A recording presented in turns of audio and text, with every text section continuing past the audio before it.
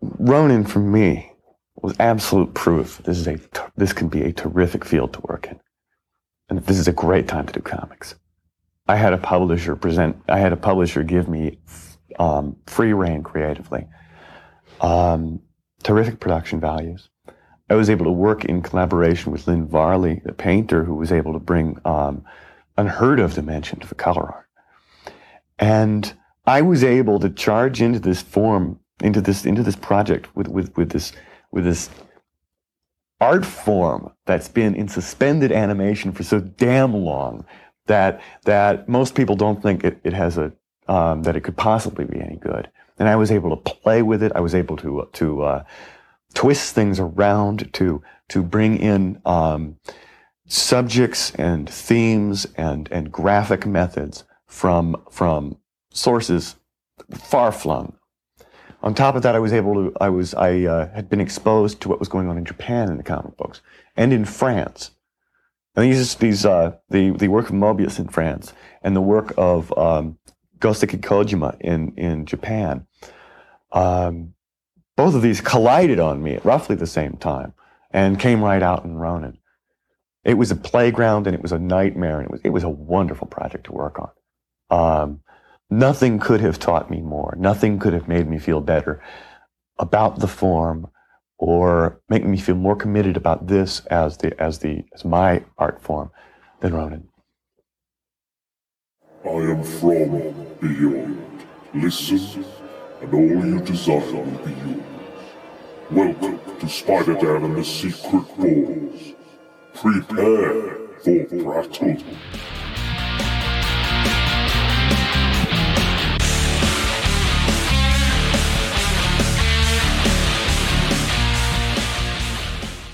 Do you remember this? This is an obscure one, but on the side of the box, I remember this on my Superman costume, it actually said, "Do not attempt to fly."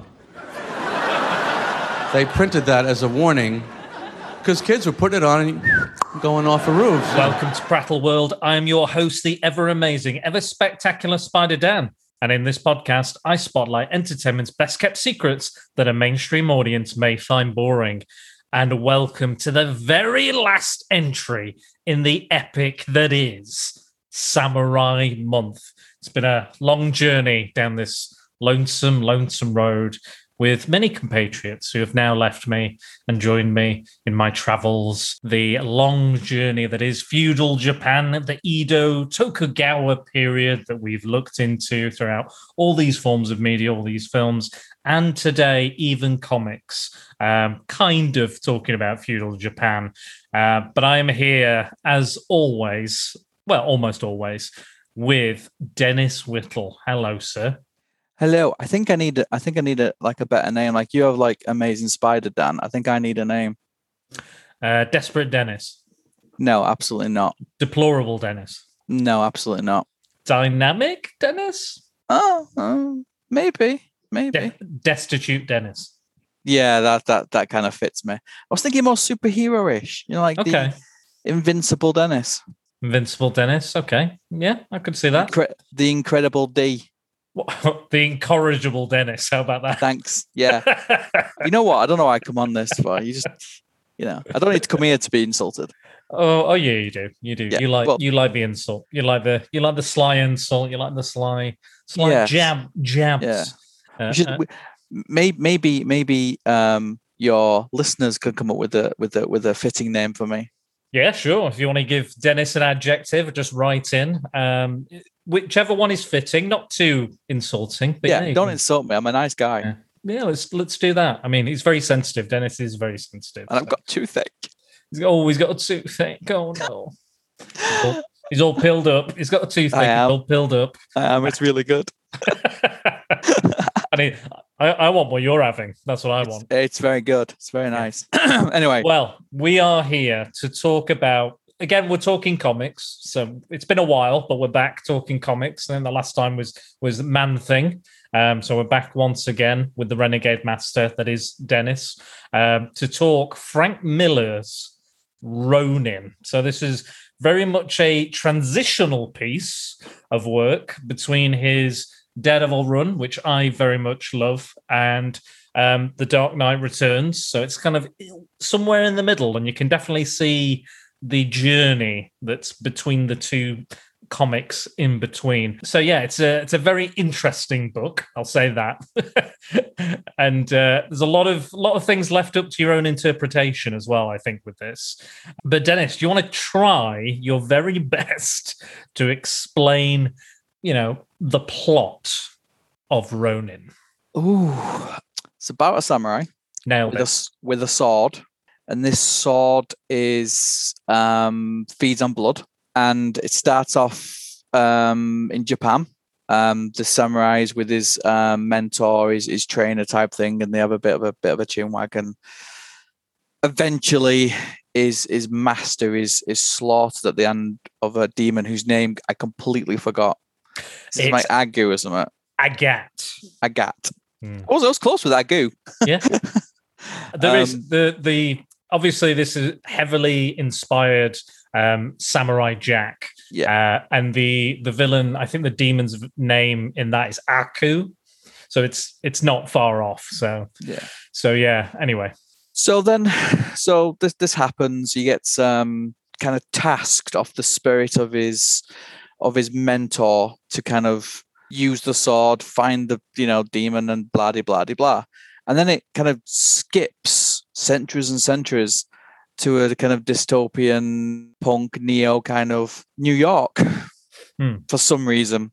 And it's kind of like run by an organization called Aquarius. They're kind of like the people who make everything.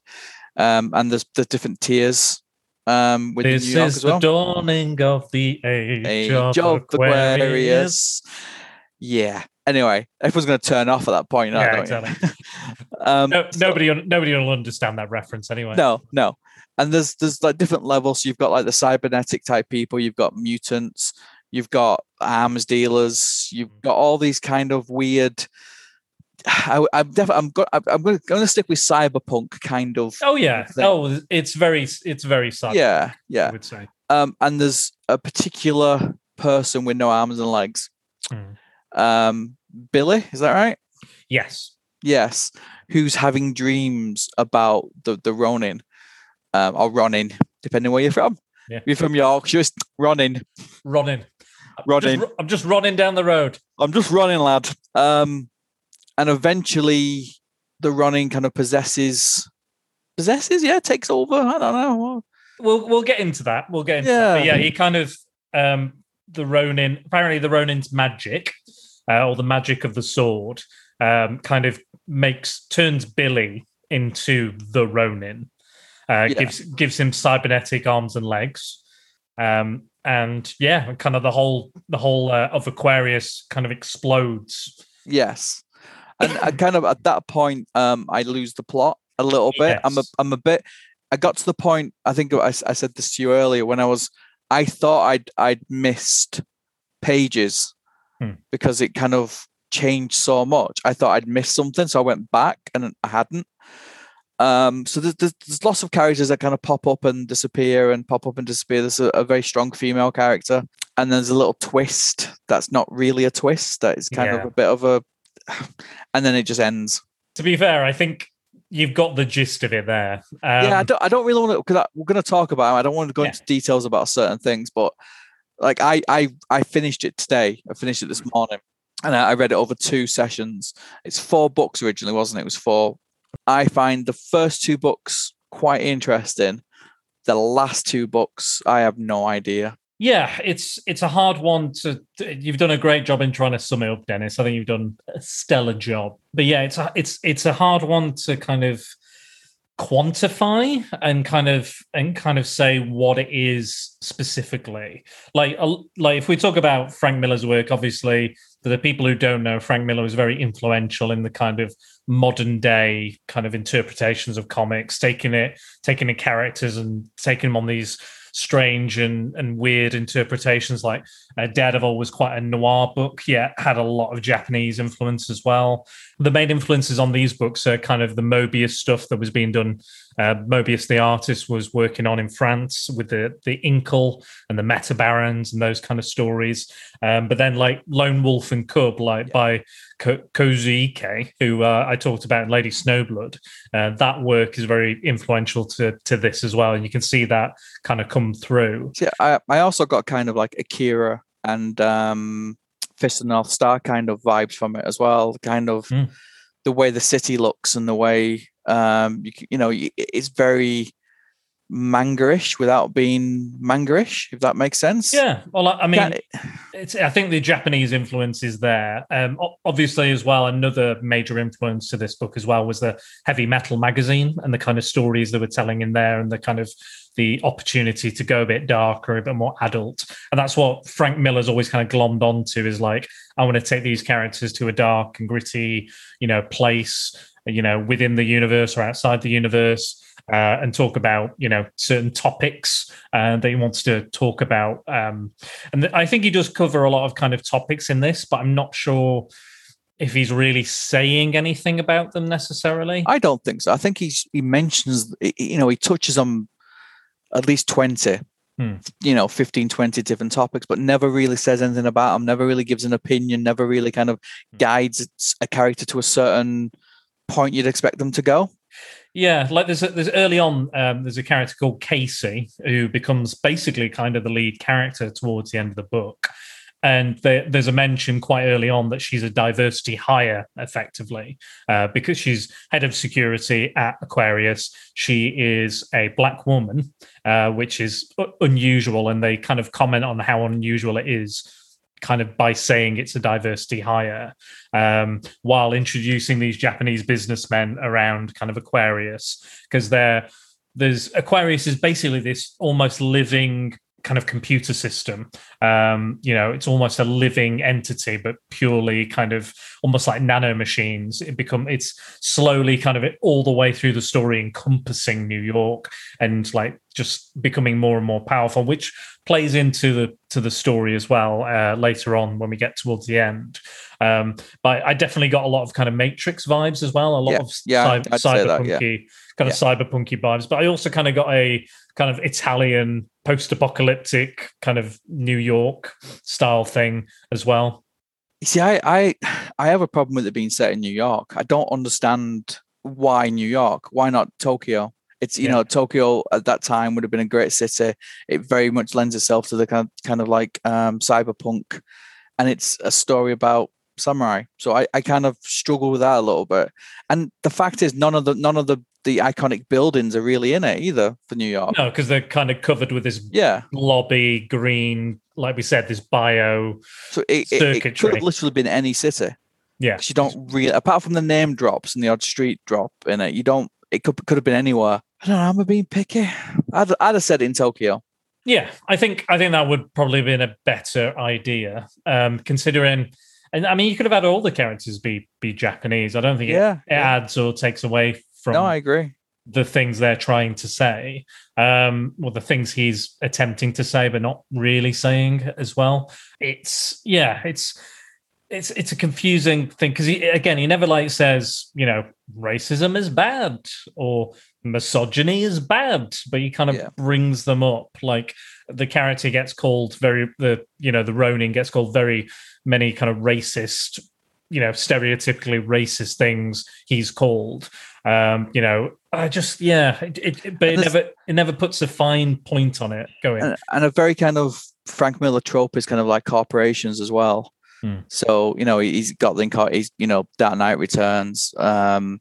You've got LCP and stuff like that in RoboCop Terminator. So he doesn't, obviously, he's the background of him not being just paid for hire. He created characters that he had no money from. So I think he has this kind of dislike for big corporations, and he does put that in a lot of his books. In this one, I think it's almost like a token gesture. I think he just puts it in because he thinks, screw it, let's stick him in. Yeah, let's stick a bit. They're evil. Yeah, and there's no need for it. And that's what confused me on the last book. It was all kind of like talking about nothing. Yeah, there's a lot of scenes in this book where it's just two people chatting away, and they're not really saying anything. No. It's not adding to the plot. It's not adding to the story. It's just two dickheads talking. And don't get me wrong. I didn't dislike it, but I didn't like it. I think there's lots of really good ideas. I think I think there's lots of stories within there. There's 2 or 3 kind of like little rivers that go off, which could have been really good stories. But I don't. It's so mixed up with all these ideas. He's like if he throws enough shit at it, something will stick. And unfortunately, nothing did. It's like he's got all these great ingredients. Yes, but he's thrown them all in, but it just doesn't come together in a delicious meal. It's not a good bake. No, exactly. And I like all the influences. I love the kind of Mobius style, kind of sci-fi-esque stuff. I like the manga Japanese influence. I love all that. I love some of the ideas, like you said, but like you said, they're kind of half-baked kind of ideas and things. And Frank Miller is a very divisive person, like politically. His work, the way he depicts certain characters, like, for example, like turning Catwoman into a prostitute. A lot of people have an issue with that, which is, I kind of think, kind of fair enough a little bit. Like, she didn't necessarily have to be a prostitute, because he very much has this Madonna or whore thing. It's like they're one of that's it. Yeah. The women have to be one or the other, and that's it. Like, they can't be both or anything else. And you very much see that in a lot of his work. And the script. Have you seen the scripting for All Star Superman? Like the opening few pages, or it's just Vicky Vale in her underwear for no particular reason. Yeah. And the way he writes it is like, make them beg for it, make them drool, Jim. They'll love this, and do a nice shot of her ass and things like that. Which I was like, ooh, And you talked about her holy terror on one of our podcasts as well, and the Islamophobia and stuff that seems to crop up in his books a lot. And he does tend to do. I think now more than ever, his work is crap at best. Yeah. I think his artwork's poor. I think his choice of story is poor. And if you look at his career going forward, for every kind of Daredevil and Dark Knight, there's a holy terror. There's all this. There's something that pops up. And I kind of fell out with him a while ago because he just doesn't get Superman. I love Superman. He doesn't understand that. He just sees him as a corporate. Again, the corporate thing.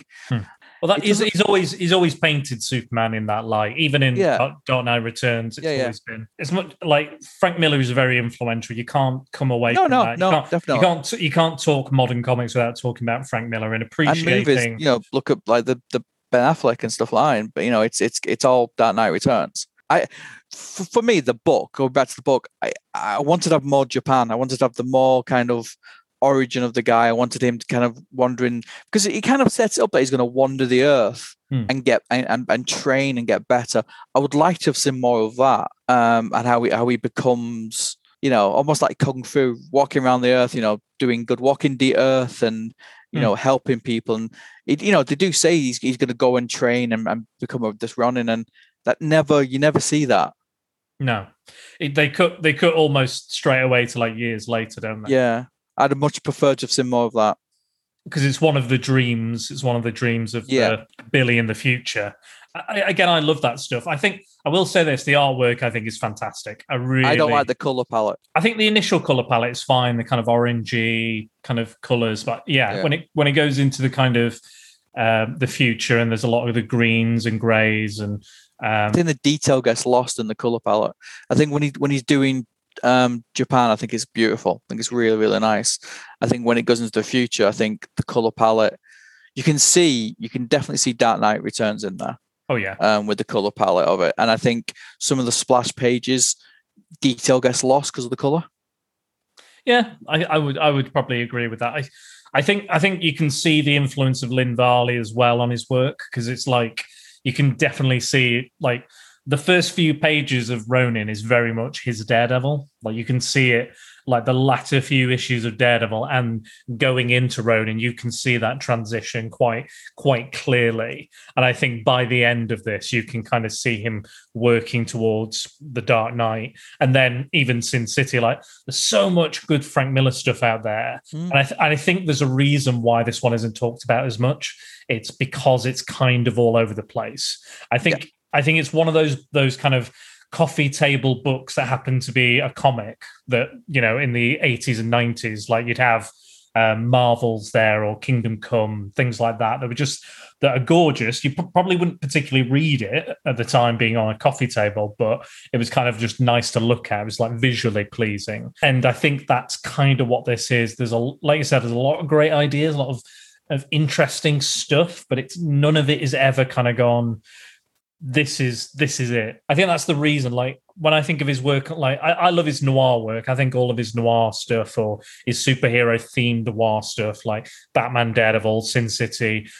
Some of his like I like his RoboCop versus Terminator. Yeah, brilliant. I think is amazing. I covered that on the podcast as well. I like you said, there's every so often there's like, oh, that one was good. Oh, that one was good. That was all right. There's those one or two gems. But yeah, I don't think we ever saw him go to these lengths of kind of mixing the genres. And I don't think he's gone like high concept sci-fi. Because again, for me, like sci-fi has to tell me something or has to get something across, with it, using the structure of a sci-fi story. Like, what are you actually trying to tell me? What story are you trying to tell? What can I learn? What's the moral of this story? And this one just doesn't have that. Like you said, the ending is kind of just like whatever you want. It's whatever you want it to be. Yeah. If, your take on it is going to be different from my take on it. It's going to be different from. And again, that's maybe the beauty of the book is that a lot of it is up to your interpretation. Like, is it a dream? Is it imaginary? Is it real? Did it happen? Is it magic? Is it sci-fi technology? Yeah. There's a lot of this that could just be, oh, well, I believe this happened. It's really kind of down to you. And I think it depends on what you're willing to kind of take from it. Like I don't think it's kind of almost like what you put in, but you can pull things from it and go, you know what, I like that. But I think as a whole, like we said, I don't think the book works. I think the story is quite weak. Story is weak. There isn't a story really, is there? No, I think it's like you said. I think it starts off strong. I love the samurai aspect. I love the Ronin, the curse, the demon. I love all this, and I'm like, yeah, like give me more of that. I really thought that the sword would play more of a role in it as well, because they made such a big deal about it and about the powers from blood of the innocent kind of thing. And there's that really scene where the fire talks to, and he's there with a lady and a baby, and she goes, "You're not gonna, it's not big enough, and you're not innocent." Yeah, so the sword needs innocent blood to work on the demon. So he's saved this woman and a baby, and she thinks he's going to sacrifice the baby because that's an innocent. Yeah. And he says, you're not innocent and that baby isn't big enough, but I know what I'm going to do. And he stabs himself, performs seppuku while Agat is behind him, skewering himself and Agat, and then ending the curse. Apart from Agat, puts one more curse on him before. And yeah, this pretty much at the start of this story, they sack off the sword almost straight away. They go, yeah, I don't understand that, because it makes such a big deal, because they have a close up of the blood on the going into the sword, and the kind of his mentor is I don't know what you call them, sensei, I guess. Sensei, yeah, explains about the power of the sword, and this is what it can do, and then it's like, yeah, screw it, I'm not using the sword anymore. Because they basically say in the future they found the sword, and then they hit it with a laser for some reason.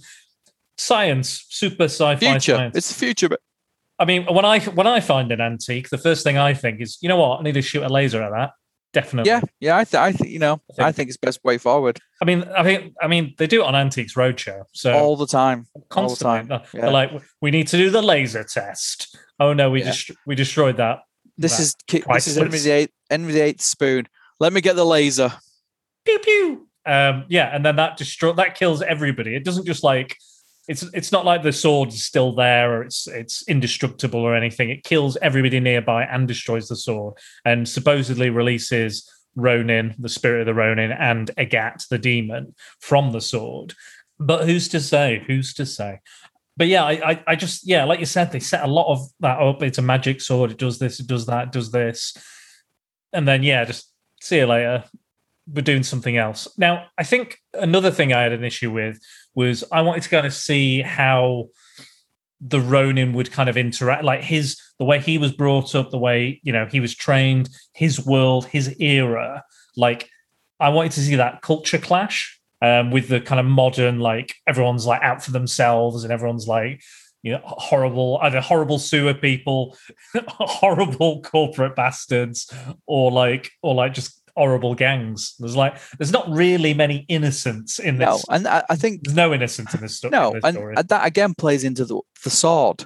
You need the blood of the innocent. There's nobody really innocent in this book, so why not use a sword more? I didn't get that, but it's also you get to like a character in it, and then all of a sudden he's a shit or she's a shit. And you think, oh, thanks. Next. Yeah.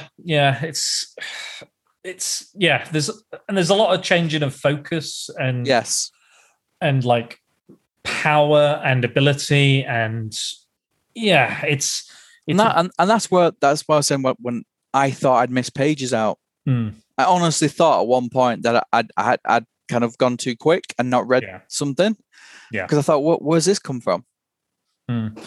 Yeah, it just come again. A lot of these ideas come and go quite quickly. Like Virgo is the computer, the living computer, who is taking care of Billy. Now, Billy, like we said, has some psychic ability, telepathic, telekinetic ability, and he is able to kind of use these artificial limbs. And what happens when the Ronin kind of takes over his body is that they use those artificial limbs to give him the body of, you know, and he starts transforming directly into that Ronin from the story, you know, from that ancient Japan story.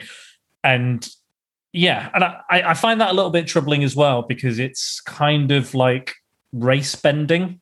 It's kind of like, well, it's two things. It's kind of ableist, because it's like, well, Billy can't do all these things unless he has arms or legs. He's not worth anything. And then it also is like, well, you're turning him into a Japanese guy when he was a white guy. So, I don't know why maybe Billy couldn't have just been Japanese. This was himself. The 80s. Yeah, true. I understand. I get it. I also think kind of judging it on like today's standards, they wouldn't do that today. No, of course not. Billy would have been a Japanese computer or something, or that would have been in. Maybe not given how Frank Miller is today. Yeah. But they make a big deal about that as well, about him, you know, embodying this amazing samurai, and then he's shit. He's constantly beat up. He doesn't really understand anything. No. You know, and what are these like funny square things on his arms and legs? Like these little plates when he's naked. He spends most of the book in a loincloth, doesn't he? They kind of represent kind of samurai armor, kind of similar kind of those kind of plates and stuff. And obviously those arms are artificial anyway. I thought he just took them off if he's having a snack or something, so he can just put them on. No, I think initially it starts off like that, but as the story goes on, they kind of half forget about the artificial limbs. They kind of he's just like a regular samurai. He has a horse now for some reason. Kind of just And when I say he has a pole, it's like he was a nappy through most of it, and that changes loads as well. 1 minute it's like underwear, then it's like a sumo kind of nappy type thing, and it's back to being a posing pouch. Yeah, it's not consistent, but I kind of wish they'd kind of shown it a bit more. Like if something on his costume is changing or his outfit's changing, why is it changing? For what reason is it changing? Yeah. Is he making it change? Is it something else? Is he, you know, what does he look at his hands and go, why are they doing this? What is going on? But he even kind of like breaks the fourth wall a bit in it with the horse. She says, "Oh, you've got a horse now. I'm not going to ask why." And as a reader, you're going, "Eh? Yeah. Well, I'm not going to ask why either. You just got to accept that he's now got a horse." And I think maybe that's our problem with the book, is that we're instead of like just trying to get into it, we're questioning everything. But then again, if there's no kind of grounding, I don't know if maybe it would have been a better story without dialogue, because a lot of the dialogue is just pants, isn't it? Atrocious. It's just nothing. There's just nothing to it. It's just like, oh, I'm cleaning up this explosion. Oh yeah. Oh, it's hard work in here, isn't it? Yeah, it's not so great, and they don't pay very well. Yeah. Look at me, I'm ugly. It's kind of thing. And there's a lot of kind of just that, and then there's a lot of the issues just explaining the situation over and over again. Like, he did this, and the Ronin came, and the Ronin does this, and he has this, and he has these abilities, and he does all. It's almost like things. they have to explain the plot to every single character. Yeah, almost. Yeah, for like no reason at all. Like I said, there are some really good. The 4-armed rodent. That's pretty cool. Yeah. That first issue with all the fight scenes with a Gat and with the rodent, amazing. Look great, gorgeous, beautiful. And how many times do people get the limbs cut off, mate? Oh yeah, it's all limb. It's Limb City here. I think Frank Miller doesn't like arms because he doesn't like reach arounds. He hates them. He hates reach arounds. So that's what he does. He cuts people's hands off because he says, "This is why I'm doing it, so you can't do a reach around." Why doesn't he like reach arounds? I don't know. Ask him. Ask him a thought bubble. Yeah, do it. Let's just ask him and just say, Mr. Miller, why don't you like reach arounds? Mr. Miller, why have you gone really shit? Do you remember when you used to be quite good? Mr. Miller, what were you thinking when you drew Wonder Woman like that? Yeah. Oh, don't even remind me about reading Dark Knight Strikes Again. I don't even want to think about that book. That was one of the earliest examples of me going, "This is a shit comic." It's pure shit. And I thought initially it was me going, "Well, I don't really know the DC universe very well." And by the end of the book, I went, "No, it's just pants. It's just absolute pants." If you think that shit, you should read Neil Adams' Batman versus Ra's al Ghul. What ridiculous? What do you think? What do you think it is? Do you think like the older artists get, writers and artists? Do you think they, or filmmakers? Do you think they lose touch with like the modern day, or they just go, "I'm just like, the name will sell it." Yeah, I think a lot of it is that my name will sell it. I think you stick Frank Miller's name in a book, people are going to buy it whether they like it or not. You stick Neil Adams' name in a book, people are going to... Oh, well, I bought Batman versus Ra's al Ghul because Neil Adams drew it. Yeah. He's never been a very good writer, but even his art was shite in it. Yeah. But I also... I think with Frank Miller, I think he lives on past glories as well. I think everyone's waiting for that next Dark Knight Returns, that next Daredevil, the Sin City book, Terminator, RoboCop. I think everyone's thinking the next one will be that.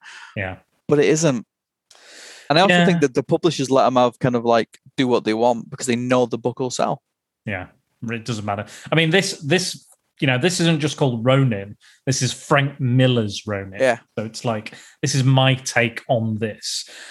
I love some of his work. I think Born Again, Daredevil Born Again is a masterpiece. I love Daredevil Man Without Fear as well. I think that's another one. We redefined thing in it. It's a bit like Batman Year One and stuff. He redefined the characters. Yeah. Made the character kind of what it is today. And how many influences have been in films and with Daredevil and his Batman stuff has been copied, and so he's not shit at what he does. No. I just think as he's got older, I don't think he cares anymore.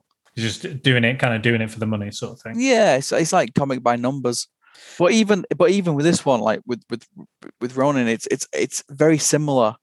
If I didn't know it came out in 80, was it 86, 82 or something? Yeah. I would have thought it was the way it's written. It could have been yesterday. It's again like we've said. I don't think this will ever be like. There's quite a lot on Frank Miller I've not read. Like, is it Martha Washington? Martha Goes to Washington, or whatever that one's called, or Hard Boiled, and there's a few others, kind of more original stuff I've not read. It tends to be the stuff I read tends to be, Daredevil or Batman specifically, and Sin City. Like, I've read all the Sin City books years ago, so got them somewhere. And again, I love them for what they are. And I think Sin City is probably his where he sits most comfortably for me. It's pure, just noir sensibilities. It's pure utter violence. It's, sexuality, all on the page. He loves all that shit. And I think it's done. I like the black and white style as well. I think that'll probably, and the film was amazing as well. I think which only helped. The Spirit, however, was shockingly awful as a film that was directed by him. He's got a red tie, and that's about it. It's got there's nothing else. You can see, I think, with running the building blocks of a lot of these books. You've got the panel, the way he does the panels in the fourth book, very small talking heads type stuff. You've got the black and white fight scenes, where it's just splash of color here and a splash of color there. So you can see what he's trying to do. I just don't think he does it well. It's like he rushed it. I think this is basically was his kind of this was basically an experiment. I think. Yes. Oh yeah, I'd agree. Yeah. I think this is an experiment for Frank. I think he went because at the time, like you said, he was not keen on working for the big man, creating characters like Elektra, who became massively popular, but then he didn't have any kind of rights to that character, didn't get any money for it, particularly apart from the regular kind of work for pay scale. I can see that within the story. And I think he went, right, DC, if you let me do what I want, you can have, just lead me to it. I've got this idea. I want to do this. I want to combine this influence here and this and this and then. And they probably went, it's fine, go for it, whatever you want. And then we'll talk about some other work maybe down the line, see how popular this is. It kind of what surprised me doing a bit of research on the book as well is the fact that it's never really had a long hiatus from print.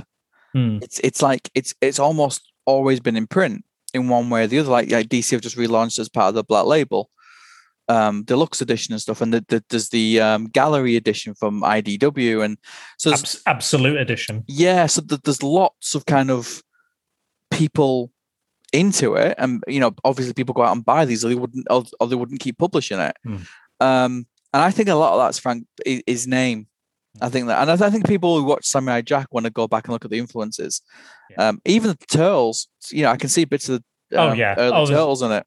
Yeah, well, Frank Miller's work was very especially like The Hand and Daredevil, and that this is kind of very much part of that Japanese influence that Frank brought to 80s comics. Absolutely, can see some Turtles in here. Yeah, no doubt. It's just it just loses his way with it. I just don't get the first two books for me are good. Not brilliant, but good. And there's flashes of brilliance, mainly the stuff in Japan. And the last two books for me just go on far too. It could have been done in 2 books. This thing, because there's 5 or 6 pages which is talking heads about nothing, about how he's going to clean up the green mess. Yeah, I think you're right. I think the first two issues are good. Like you said, they're good. They're not great, but you've got a semblance of an idea. What he's introducing, kind of stuff, and then it's almost like he's had 2-week holiday, forgotten about it, and come back to it and gone, oh, what was I doing again? It's like when you have 6 weeks off at school, you go back, I can't write. I can't do that anymore. I can't write. I can't use my pencil anymore. Look, it's falling out of my hands. Similar sort of thing.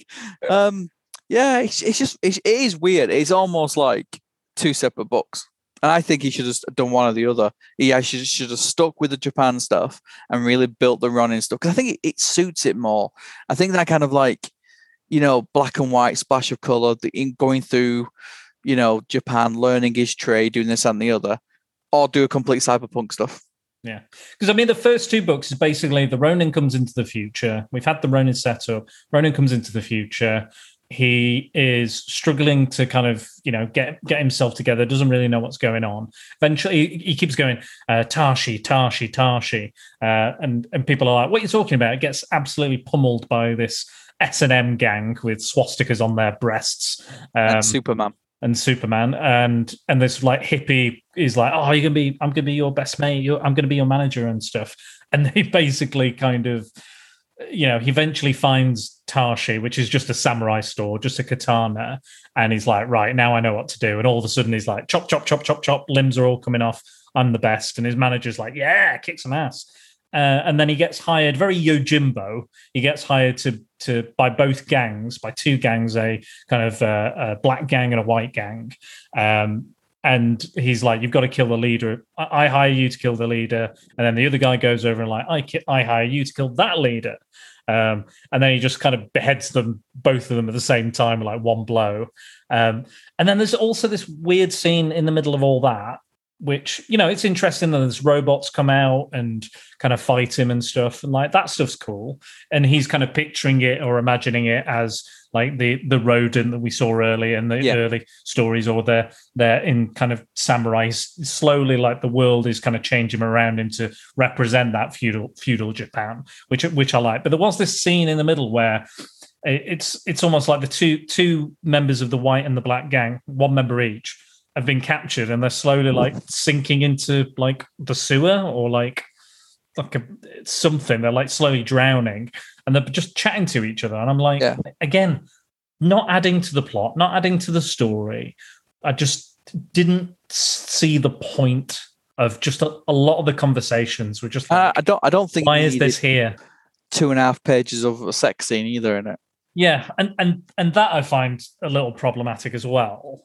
So I'm gonna there's a twist or a reveal I'm gonna spoil now. So if you've not read the book, if you want to read it, not after what we've talked about, probably not after we've discussed it. But you never know. There may be a way for one of your listeners to read it as well, which we'll discuss later. That's you correct. Carry on. Don't you worry, Dennis. I remembered. Yeah, there's stuff to like in it. It's not awful. Like, it's not the worst comic I've ever read. You know, like I've said, I'd much rather reread this than reread Wanted. Or Dark Knight Strikes Again. Yeah. Or some of the other Miller stuff that I've read.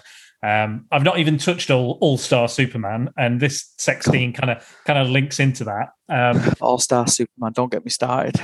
So it is revealed. So we were talking about Billy earlier, the quadriplegic. Is that how you say it? No arms, no legs. Yeah, no arms, no legs.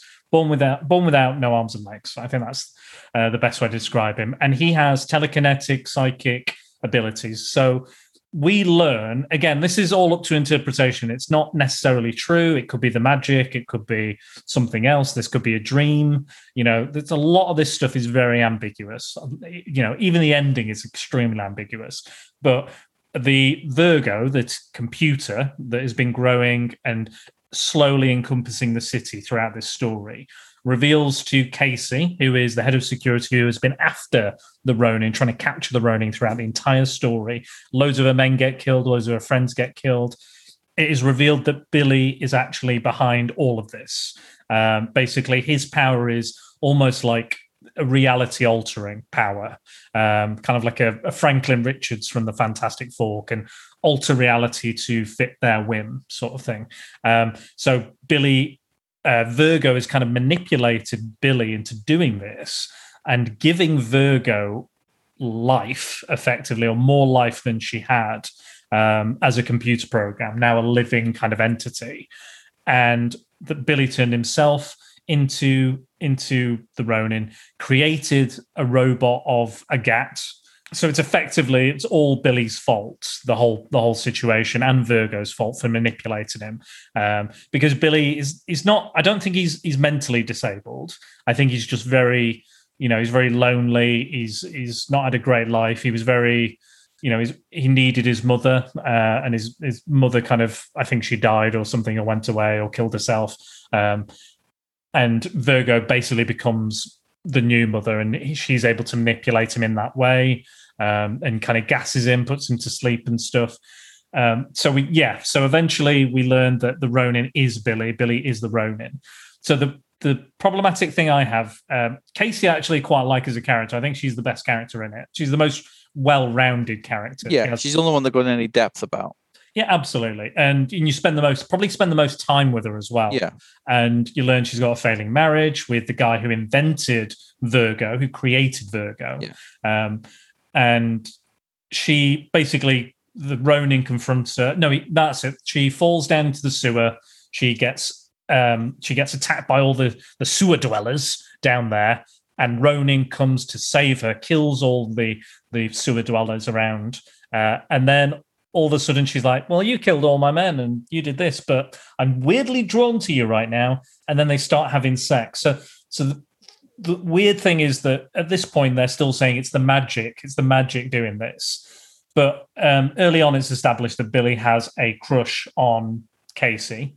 and that, he'd like to be with Casey, romantically. And then he's now using that power to almost like manipulating her mentally to have sex, is what I'm saying. So he basically mind fucks her as well as physically does it. So it's a sexual assault. Basically, he basically rapes her.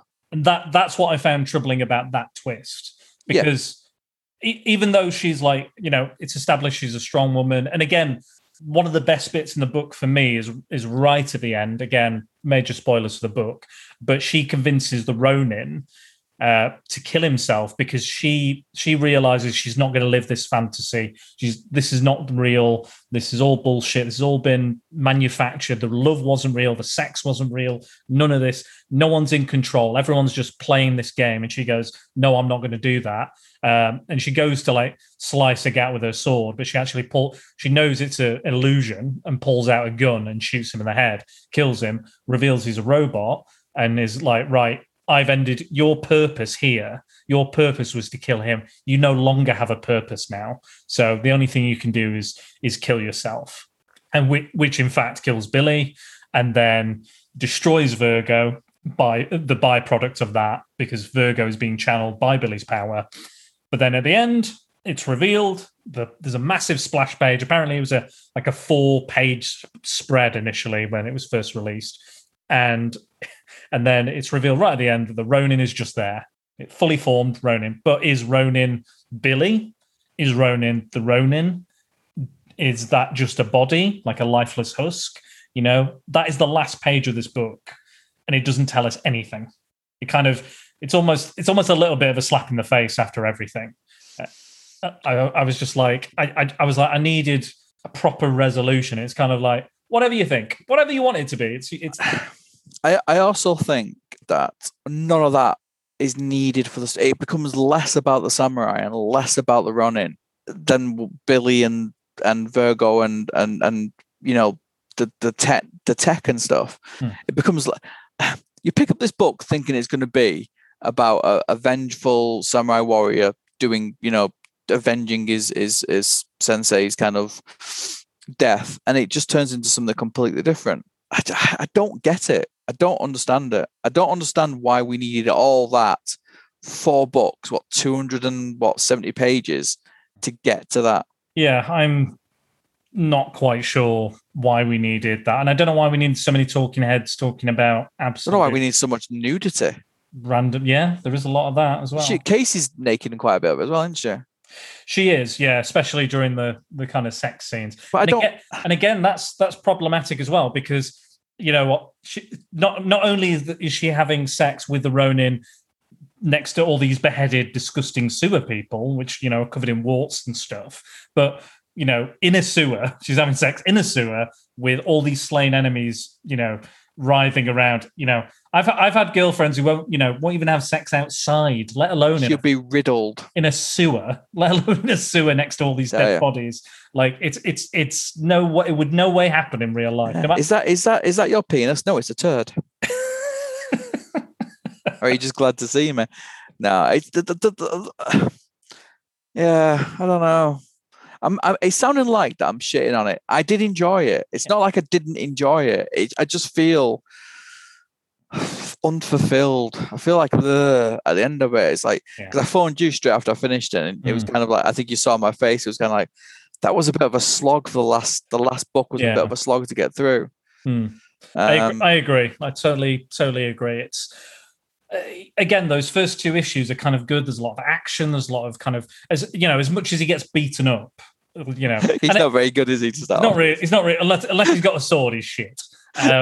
Just punch him in the face. He's down. But like you said, like if Billy's creating this character and he's building this character, and he remembers this character being the best of the best, because apparently Virgo is feeding him, like making him watch this TV show or feeding him dreams to make him create. And that's established quite early on when Virgo puts him to sleep to kind of carry on dreaming about it and stuff. So again, it's good, but then it doesn't become very good, and they just sit around talking about arm deals and there's a lot of talk. Again, it's a lot of this corporation stuff. Again, it's not very interesting. Like Agat takes on the persona of Again, you would think it would be more interesting because Agat takes on the persona of the leader of the company Aquarius, and you think, oh, what kind of like dirty things is he going to do? What kind of evil things is he going to do? No, he spends all the fucking time securing an arms deal with the Japanese. That is it. That is all he does in that position of power. He could do anything with the city. He could do, could destroy it. He could, marshal, all these gangs together to fight the Ronin or something like, or create more kind of robots or a giant robot out of Virgo or something. Like literally anything would be more interesting than what he actually does. And he's just like, yeah, let's just talk to the Japanese again and get that arms deal through. And there's Leonid, who's like the second in command, who's basically just kind of a manager type, supervisor type role. And he just all of a sudden, once they basically make the arms deal, because there's a lot of talk about weaponizing Virgo, because they said it's dangerous, and the creator of Virgo, who's Casey's husband, says it's like, this is going to be so dangerous, we can't have this done. It's like, you created it, but we own it, so fuck you. And then afterwards, like Leonid's like, oh yeah, we shouldn't have done that. This is really bad. Oh, we're all going to die. And I was like, right, okay, you just decided this all of a sudden. And this is the main problem with it. It starts lots of ideas. So you've got a morality story there. You've got this story there. But it never comes to fruition. It's like morality story. It's bad. Yeah, tough. Move on. And you wanted to have something kind of to kind of latch onto with it, but it just doesn't come to fruition in any of the kind of little strings which he's trying to pull as he's telling the story. I don't know. Yeah, I don't get it. It was. I will say it was hard work. It wasn't like oh, I'm enjoying this. It was kind of like the first two issues were, and then I had a break, and then I came back to it, and I was like, I don't remember these second two issues being as hard as the first. Yeah, I read the first two issues yesterday, and the second two today, and it took me double the amount of time to read the second two. I kept having to put it down and walk away and do something else and come back. I don't blame you. Again, there's stuff in here that people like, and again, I think a lot of this is up to your interpretation whether you like it. I can't honestly say I'm proper. It's not something I will. It's something I won't read again. I can guarantee it. No, I won't read it again. I will not reread this. And I remember many moons ago me reading it, but it goes to show the fact I remember nothing about it at all. It was like I was reading it for the first time. So nothing in that book stayed with me at all. I will almost instantly forget this, I think. Apart from some of the images, some of the splash pages. Like there's a great, gorgeous one of him kind of riding a horse and pulling a bow and arrow, which is amazing. There's a great one of him slashing. It's in like a light blue. The covers are great as well. Yeah. Again, it's good. Like the art is all right. I like the kind of like, because he's cybernetic a little bit. Like his arm gets pulled off, so he can control his arm separately, and it joins back together again. And I wish there'd more of that sort of stuff in it as well. But he does that twice, and that's it. Yeah, and you're thinking that could have been something. And again, he's quite shit because he's constantly losing his arm, all of his limbs, all of them, all the time. I don't know. And like the struggling marriage thing with Casey, I guess that's kind of a little bit of an impetus for her to get with the Ronin, but I don't think it's enough. And it's like her husband kind of figures everything out, figures that because they have this really long-winded thing of him trying to work it out as well. I think it's called Peter, I want to say. Peter McKenna, I think. And there's this really long thing, and he's like, because they basically imprison him because he tries to kind of escape and revolt and stuff. And they go, no, we've got to lock you up. And, and he kind of has this conversation with this person and a couple of others who, again, are very kind of just tertiary characters, just there, purely to get him out or to save him or to do something. And they just kind of listen to him. He could like, right, well, if I was Ronin, what would this happen? If I was Billy, and why is this connected? And how is this?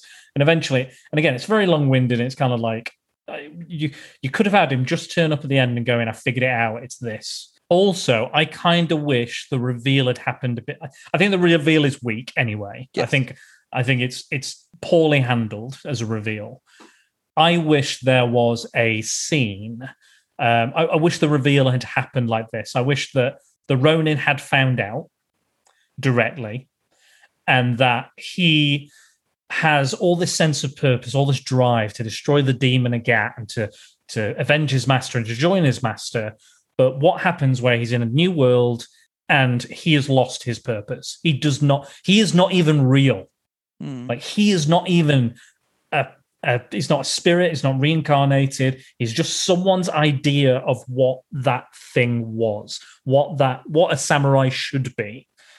I wish they'd gone with that, because that kind of lines up with the idea of a Ronin, the idea that they are masterless and in some ways purposeless, and they are just kind of roaming the earth, and like you said, kind of just walking the earth.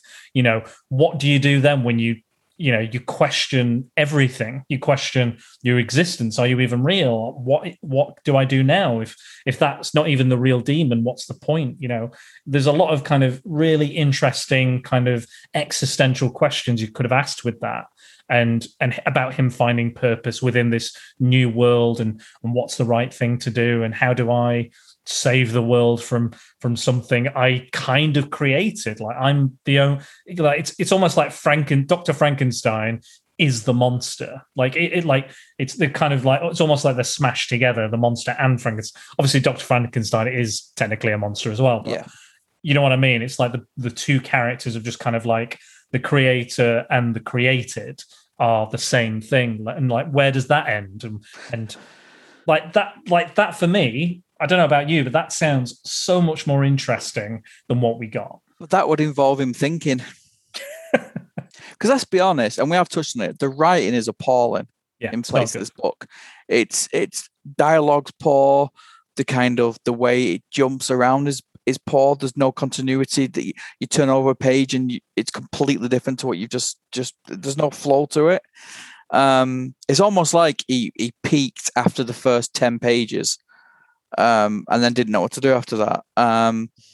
It's like, but it's also, talking about poor writing, Casey starts off as a very, very strong character, ordering people about, then a little bit of damsel in distress, and then really strong again. Yeah. She should be the strong character all the way through it. She's the main thread to the whole book. Yeah. I believe she should have been, introduce the idea of the Ronin and then maybe have him pop up in the middle throughout the story and then cause issue for Casey, the main character. Again, she's my favorite character because she's the one you follow. She's your anchor in this kind of storm of Japanese culture and French comic book art and stuff like that. And yeah, I just there is a bit of misogyny to this book as well. Like we said, like the depiction of the Japanese woman at the start with the dancing and it turns out to be the demon. The sexualized woman turns out to be a demon. Oh, really? That's the way we went. And sometimes keep the story simple. This would have been a better story if they did it like Game of Death or something like different layers until he reached the demon and avenged his mentor. Something dead simple like that. And you could have had the same sort of splash pages, the kind of Japan stuff and all the blades flying around the color. Instead, it's just this mishmash of ideas. It's like he's pissed through most of it. Probably was. I mean, he was probably riding high on his own, coattails. He was like 23, I think, or something like that. Yeah, he was a young man, so he's probably pretty full of himself, I imagine. Yeah, fighting against the man and the man without a cause type stuff. And like I said, I keep repeating myself, but it's not. I don't hate it. I've read far worse books. Absolutely. And I've read far worse books more than once. I don't think I'll ever go back to this. No, I think the frustrating thing, like I when I kind of review stuff, when I talk about stuff on the podcast, I either want to really hate it or I want to really love it. And the problem with this, the frustrating thing with this is it's so middle of the road. Just falls right down the middle. Yeah. It's not a Daredevil Reborn. It's not a Dark Knight Returns. It's not a Sin City. But it's not even Holy Terror. No. It's not. It just kind of falls. It's probably 300. Oh, well, to be fair, I think 300. I think like this has shown me that Frank Miller needs someone to rein him in. Yes. Like somebody needs to, like a Dan. He's a good editor, doesn't he? Like a Dan Aykroyd, you need someone just to rein that. That's great creative energy, great ideas. You're a good idea man, but you need to just kind of go, okay, maybe a little, that's a bit much. Maybe needs a nice strong editor. Maybe you're turning Batman into too much of a fascist. Maybe we should pull that back. There's something here, and I think 300 is fine because the basis of 300 is fact, is history. Yeah. So I think that allowed him to go a little bit mad, a little bit crazy with the, and arguably a little bit racist with a depiction of some of the Islamic characters and the Muslim characters, the Persian characters. He doesn't like Muslims, does he? No, it just comes. I get that impression because I know we're going slightly off. I'm sorry for stopping you in the mid, but no. Yeah, and making Casey kind of black, and then I don't know. It's making almost the enemy as well, isn't it? I don't. But he doesn't seem to like Muslim characters. He puts them in just to, make them look demon-like or baddie. Like Holy Terror is terrible. It's so bad. I don't think I'll ever read it. I genuinely don't think I'll ever read it. People kind of forget about these little things because they all go on. Like I said about past glories.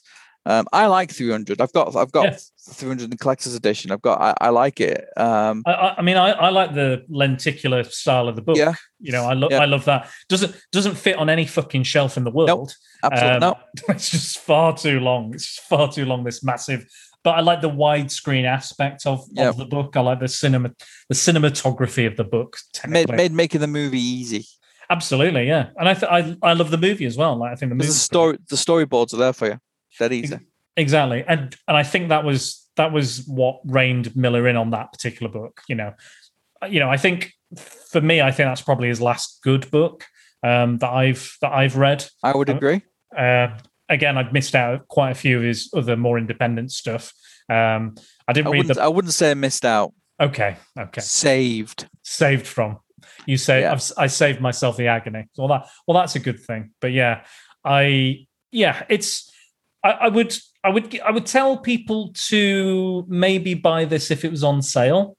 I probably wouldn't say buy the full price hardcover edition, blah blah blah version of that, because I think someone wouldn't be annoyed if they'd paid top dollar for this. 20, 40, 50 quid or however much it's going for. The gallery edition is £89. Nah, not worth it. Not worth it. I picked this up digitally for a £5. It's probably worth that.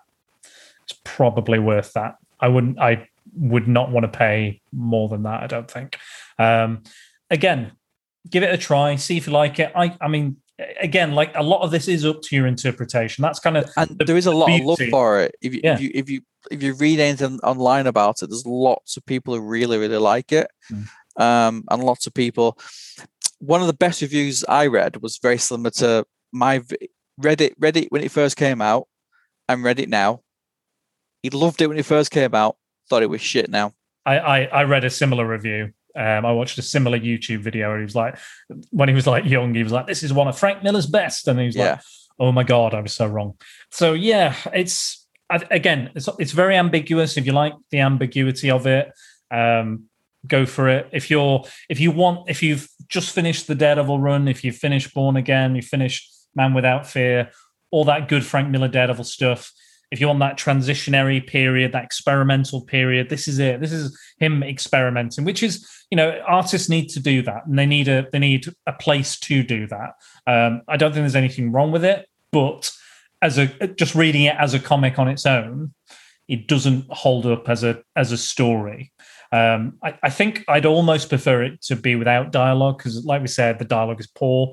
I think you could have just told this story maybe with even more minimal dialogue. Like you said, cut all the pages out with all the bullshit and all the not even all the routinely pointless dialogue, the expository dialogue. Just be like, right, this. And in some ways, I kind of wish they got onto that reveal sooner as well. Like, I just it's a letdown, isn't it? Because it's like the climax of the book. It's like, huh? Really? It kind of sticks the two fingers up at you a little bit as well, because it's kind of like you're invested in the samurai. He gets beaten, he gets broken down, then he comes back, he's triumphant, he's got the sword, he's killing everybody, and then you're like, oh, by the way, not real. None of that is real. It's a little bit. Sometimes a twist can really fuck a book, a TV show, a story. Just go. It's all a dream, or it didn't matter. Yeah, and Sarah hates that. Yeah, more than anything. It's about when you invest in something, and at the end of it, it's a dream, or it's not real, or whatever. Because I think it's conning you. It's robbing you of the story. It's almost like magicians. You know my villain of magicians. I think they're all scoundrels because they're cheating. Similar sort of thing. I think if you want to do the Dallas and actually it was all a dream, I think it's just cheating. I think it's cheating the audience. It's treating the audience very poorly and not having any respect for the audience. I think there's a way to do twists and turns, but I think that's a major one. And I feel like if you do that, you've got to earn it. You've got to earn that twist, and you've got to telegraph that twist as well. It's like the main thing about like The Matrix is like almost like, was it 30 minutes in that you kind of know what the setup, you know that world is fake now, and and you've earned that, and again they can travel in between and go do all sorts of stuff. I don't mind the whole simulation within a simulation within a simulation, Rick and Morty type thing. I don't mind that, but you've got to be careful with it, because you can just go, you can throw the baby out of the bathwater. You might think, oh yeah, it's not real. This world or this story or your past isn't quite what you thought it was. Ooh, but with this, it was just like, right, the whole quest, this whole quest you're invested in, the magic sword, the demon, the samurai, all this, and like now this disabled kid imagined it, and made it happen with his special powers. I always think that horror does twist better. I think because it's almost by numbers with horror. They don't try to be too clever. Sci-fi for me, when they do this, which I believe this book is a sci-fi book. I think that's what I'll stick on. I never feel kind of like, oh, this, what this needs? It needs a twist like this. Yeah, it didn't need that. It's almost saying this book isn't good enough. Twist. Yeah, it's not interesting enough. Quick twist. And Mr. Shamalama. And I think there's something on the Wikipedia page as well where he's like, oh yeah, I remember I did this whole sequence and then I realized there's not much action has been happening, so I have to go back and write a whole new sequence or change that sequence, move it here and stuff. And I'm like, you've clearly done that, I'm sure, but it's still not amazing. I think the action sequences are well choreographed. Yeah, I agree. I think they look good. The art was good. The thin panels as well. Yeah, I like the placing of the panel placement is good. I do like Lynn Varley's inks. I know the colours aren't to your liking, but again, I didn't mind the colours. I think I like Lynn Varley's work. I think there's only really two people I liked inking Frank Miller's work, which is Klaus Janson and Lynn Varley, and those are I think the two people he works with most anyway. And yeah, there's stuff to like. It's just I'm annoyed I didn't like it more. I wanted to like it more. Like you said, there's all these great reviews. People always talk about it. It's always brought up.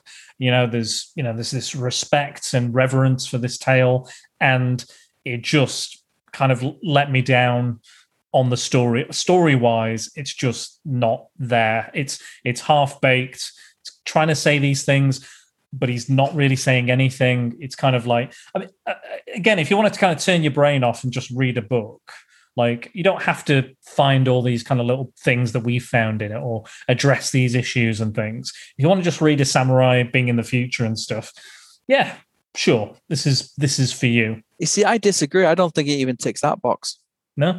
No, because I think you need to be, because a story jumps that much, you need to be switched on to know where it comes from. Yeah, true. And I think other other people have done this far better.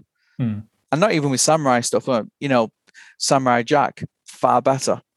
I kind of wish I bought the entire series of Samurai Jack on iTunes, and I still have not watched it. So if anything, this has made me go, actually, I'm going to watch that instead. I'm going to give that a go, because again, it just keeps. I think it's purely that first issue is the samurai goes into the future. It doesn't. There's nothing else that needs to be said or done. It's just like, that's it. Samurai in the future needs to fight the demon. Demon's alive in the future. Got to kill him. That's it. Yeah, I'd have preferred it if, the samurai was in the future. He kind of got resurrected, or I don't know, found him in a block of ice, or something Or- a bit more kind of.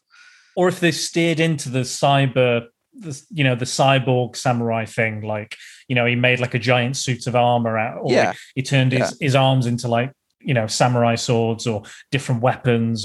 Be like Silver Samurai. Yeah, something like that. Or, it could channel energy through it. Yeah, or, I think that would work. Created a laser sword, anything, instead of just becoming, the magic making him more and more of a samurai. I like the design of those robots. I think they look cool. But you kind of want more of a mash of the old and the new, don't you? Which you don't get in this. You kind of want the kind of feudal Japan and all that kind of stuff with the cyberpunk, and it doesn't really happen. And they also don't really establish New York very well. Poor. Yeah, like could be anywhere. Could be Milnrow.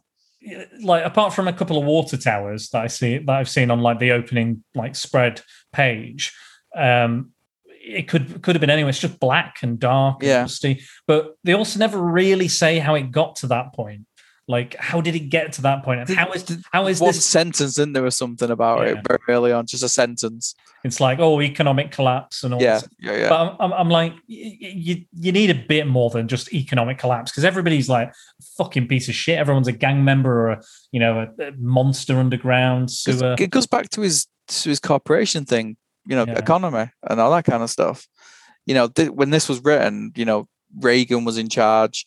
It was, there was lots of poverty. There were, it was the age of kind of the yuppie and that sort of stuff, and Wall Street. So I think it's inventing a little bit about these things he didn't like instead of concentrating on the story. I go back. I think it's just been big boss guy, different layers. Go up there. You could have even done that in the future as well. Different type stuff, Yeah. I'm the same, Dennis. I'm a little disappointed, but a bit blur, isn't it? You feel a bit. I'm just like, I just kind of wish there was just a bit more to it. Again, the ideas are there, the influences are there, the art is there. It's just that the story is just, And I think there's probably a lot of people out there, like you said, there's a lot of people that love it. There's a lot of people that maybe don't love it as much, but it seems to all, like you said, it's never been out of print, and there's a lot better books that have been out of print for longer than lots of people say, this influenced this, Ronan influenced this, Frank Miller, and you're thinking, really? How did that influence this? I don't get it, but on his Wikipedia, it says all these influences, all these movies and books and stuff which has been influenced by Ronin. Again, I think it's more the visual style. I don't think it's the story. I think it's the story. It can't be the story because it's exactly. It's just. I think he did it on with green wax crayon. Like he was looking at. I think it was the old one with lead in. I'm gonna write big monster. Some of the names as well. They've got like Aquarius. They've got this and Billy. And the Ronin is just known as Ronin. They don't just call him Doug. Just call him Barry. Barry the Ronin. There's not enough Barrys in the world. We need more Barrys. Duncan. Especially not from Japan as well. So. Yeah. Can you imagine Duncan, the Ronin samurai. Yeah. I would, I'd write it, Dennis. I'd read that. What? I would read that. I'd read Duncan the Samurai. Duncan the Samurai, yeah, why not? Is he also Duncan from Blue? No, he's just Duncan. It's just a guy called Duncan. Yeah, Samurai called Duncan. We need to be bringing back these names. They're gonna disappear. There's gonna be no Duncans or Ians or. This last year, apparently, the name Karen has not been used for many children. I wonder why. I also saw a trailer today from BET Entertainment. They're doing a film called Karen, which is about an entitled racist Karen who this black couple move in next door over the road from her, and she starts going absolutely mental about it. Is it on YouTube? It is, yeah. I'll send you the link. I'll send you Yeah, the I'll link. give it a watch. It's literally called Karen as well. That's the title of it. It's just Problem is, if called- you type Karen in YouTube, it's just. I enjoy watching Karen videos. your Karen compilations. I just think they're just so mental. I don't know what's going to happen when people don't have to wear masks anymore. So what are they going to kick off about? Well, they'll find something. They'll find something. They won't be happy in their lives, and they'll take it out on somebody else, as per usual. Yeah, And they just take need it- hobbies, don't they? and take it to an extreme level, where it's just like, why? In fact, What's this the point? book needs a Karen. Yeah, probably did. Well, I know, was it Jeanette Kahn who writes the introduction? Yeah. She was, it was basically kind of, she was like, what do you want to do, Frank? And he's like, I want to do this. And she's like, yeah, go for it. Do that. That sounds cool. All the influences and stuff. And she talked about Casey being, if you read the introduction, talks about Casey being like the strong, cool character. But she talks again, she's talking more about the influence and what Frank was saying. Please don't make me read the introduction. I'm not going to make you read it. Please don't. Read it. Even I did want to reread it. So, but it's there for people to read. So it's a thing. It exists purely for that. But we might get some hate. Some Frank Miller fans can be quite tenacious. But I'll be honest. I love a lot of Frank Miller stuff. I love a lot of his work, and this was not up there. This is not but we're not saying it's shit. No, we're not. You could have come on here and basically said it's a pile of shit, and the podcast will lasted 10 minutes. But there's a lot to like about it, and there's a lot you wish they would have developed more on it. And I think that's the disappointing thing. Knowing Frank Miller's work, early work anyway. It was so different and so kind of, out there, and nobody was doing anything like that at the time. You kind of wanted that in here, and it just doesn't happen. I hoped this was going to be as kind of revolutionary as those previous books, like the Daredevil, like the Dark Knight Returns. Like, we talk about those, and again, this just isn't that. Again, this is him just trying ideas out, trying stuff out, and unfortunately, just doesn't come together. Like you said, it just doesn't tie together in a satisfactory way. And even the ending is just kind of spaffed out. It's just like, this everything explodes. 4-page spread. Look at that. Oh, because I don't know how to end it, because I don't know what I was trying to say. I don't know what the story is. I don't know what the original idea was. I've been off for 2 weeks. I've forgotten how to do comics.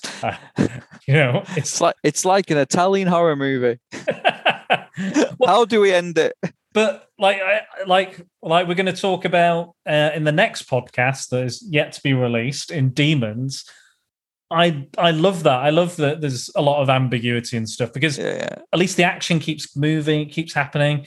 Like, can you imagine Demons if it was just a ton of talking heads talking pointless shit? Yeah. Instead of like a riotous kind of action-filled story, which this isn't. It's a lot of like half-baked ideas, And again, Demons doesn't have that much to say, like politically or anything. It's just fun. I think that's with comics. I think sometimes people forget that comics are supposed to be fun. Yeah, they can say what they want to say, and X-Men is a fun book, but there's a lot of political stuff in it. There's lots of undertones in the X-Men. There's lots of undertones in a lot of the kind of books out there, but they're still fun. This isn't fun. No, and it's not trying to say anything. Yeah, but it's also not like. It's not like dark, and it's not too dark and depressing, but it's also like the tone does massively kind of change as well. It's like trying to be goofy, funny, and then it's trying to be like this really kind of stoic, samurai love story. Then it's also trying to be the sci-fi, mind fuck of things. Again, just nothing just comes together in a satisfying way. The ending is, like I said, is again spaffed out. It's not there for me, but again, well, I think you summed up quite well there, Dan. To be honest, I won't read it again. No, because frankly, life is too short. And there's lots of other shit books out there I want to read. Yeah, and it does leave you empty. Yeah, there's a bit. Again, it's just it's a disappointment. I don't hate it. I don't despise it, but it's I'm not mad. I'm disappointed. Yes, yeah. But it's like when you go watch like a popcorn movie at the cinema. You can really enjoy it, walk out and completely forget about it, and not really have any kind of. It doesn't even do that. You just forget about it because there's nothing to remember. Again, it's not the hardest kind of concept. Like we've seen, Samurai Jack. It's a huge success, massive franchise. Big deal, and people. Remember that and treasure that. And they actually talk about it more than this. And I can see why. I can totally see why. Because it's just not anywhere near the quality of that show. No.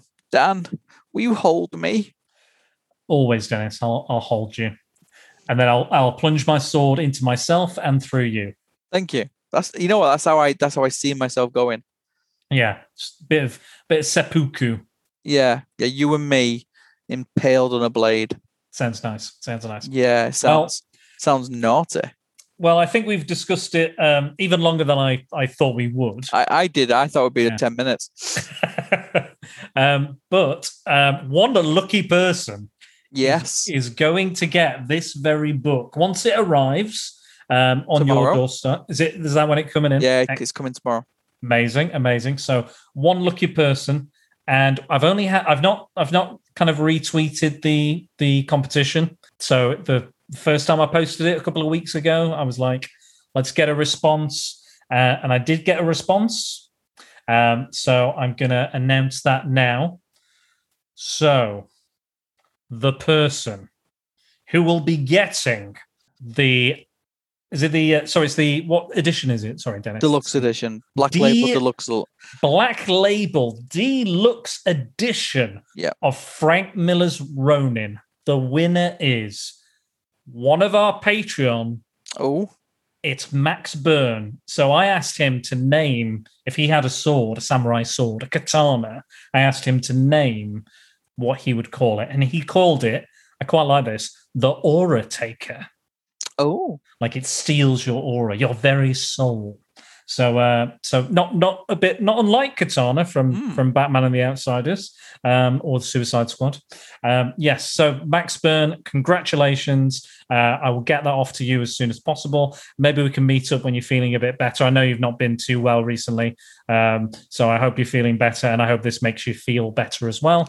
Well, congratulations. Congratulations, Max. But before we go, I've got one more thing. We have a couple of listener comments as well. Okay. So this is what they felt about the book that they have read. So our good friend Paul Meller, who is coming up very soon.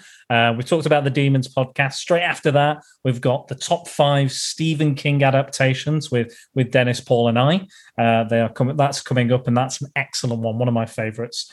So he says, Paul, so that's at the Meller Geek on Twitter. He says, "This is a really great book. Although it was not at all what I expected, I'm not sure if/how they could develop it into a movie, as the setting of the future and technology is mind-boggling. Can't wait to hear what you both think. Thumbs up."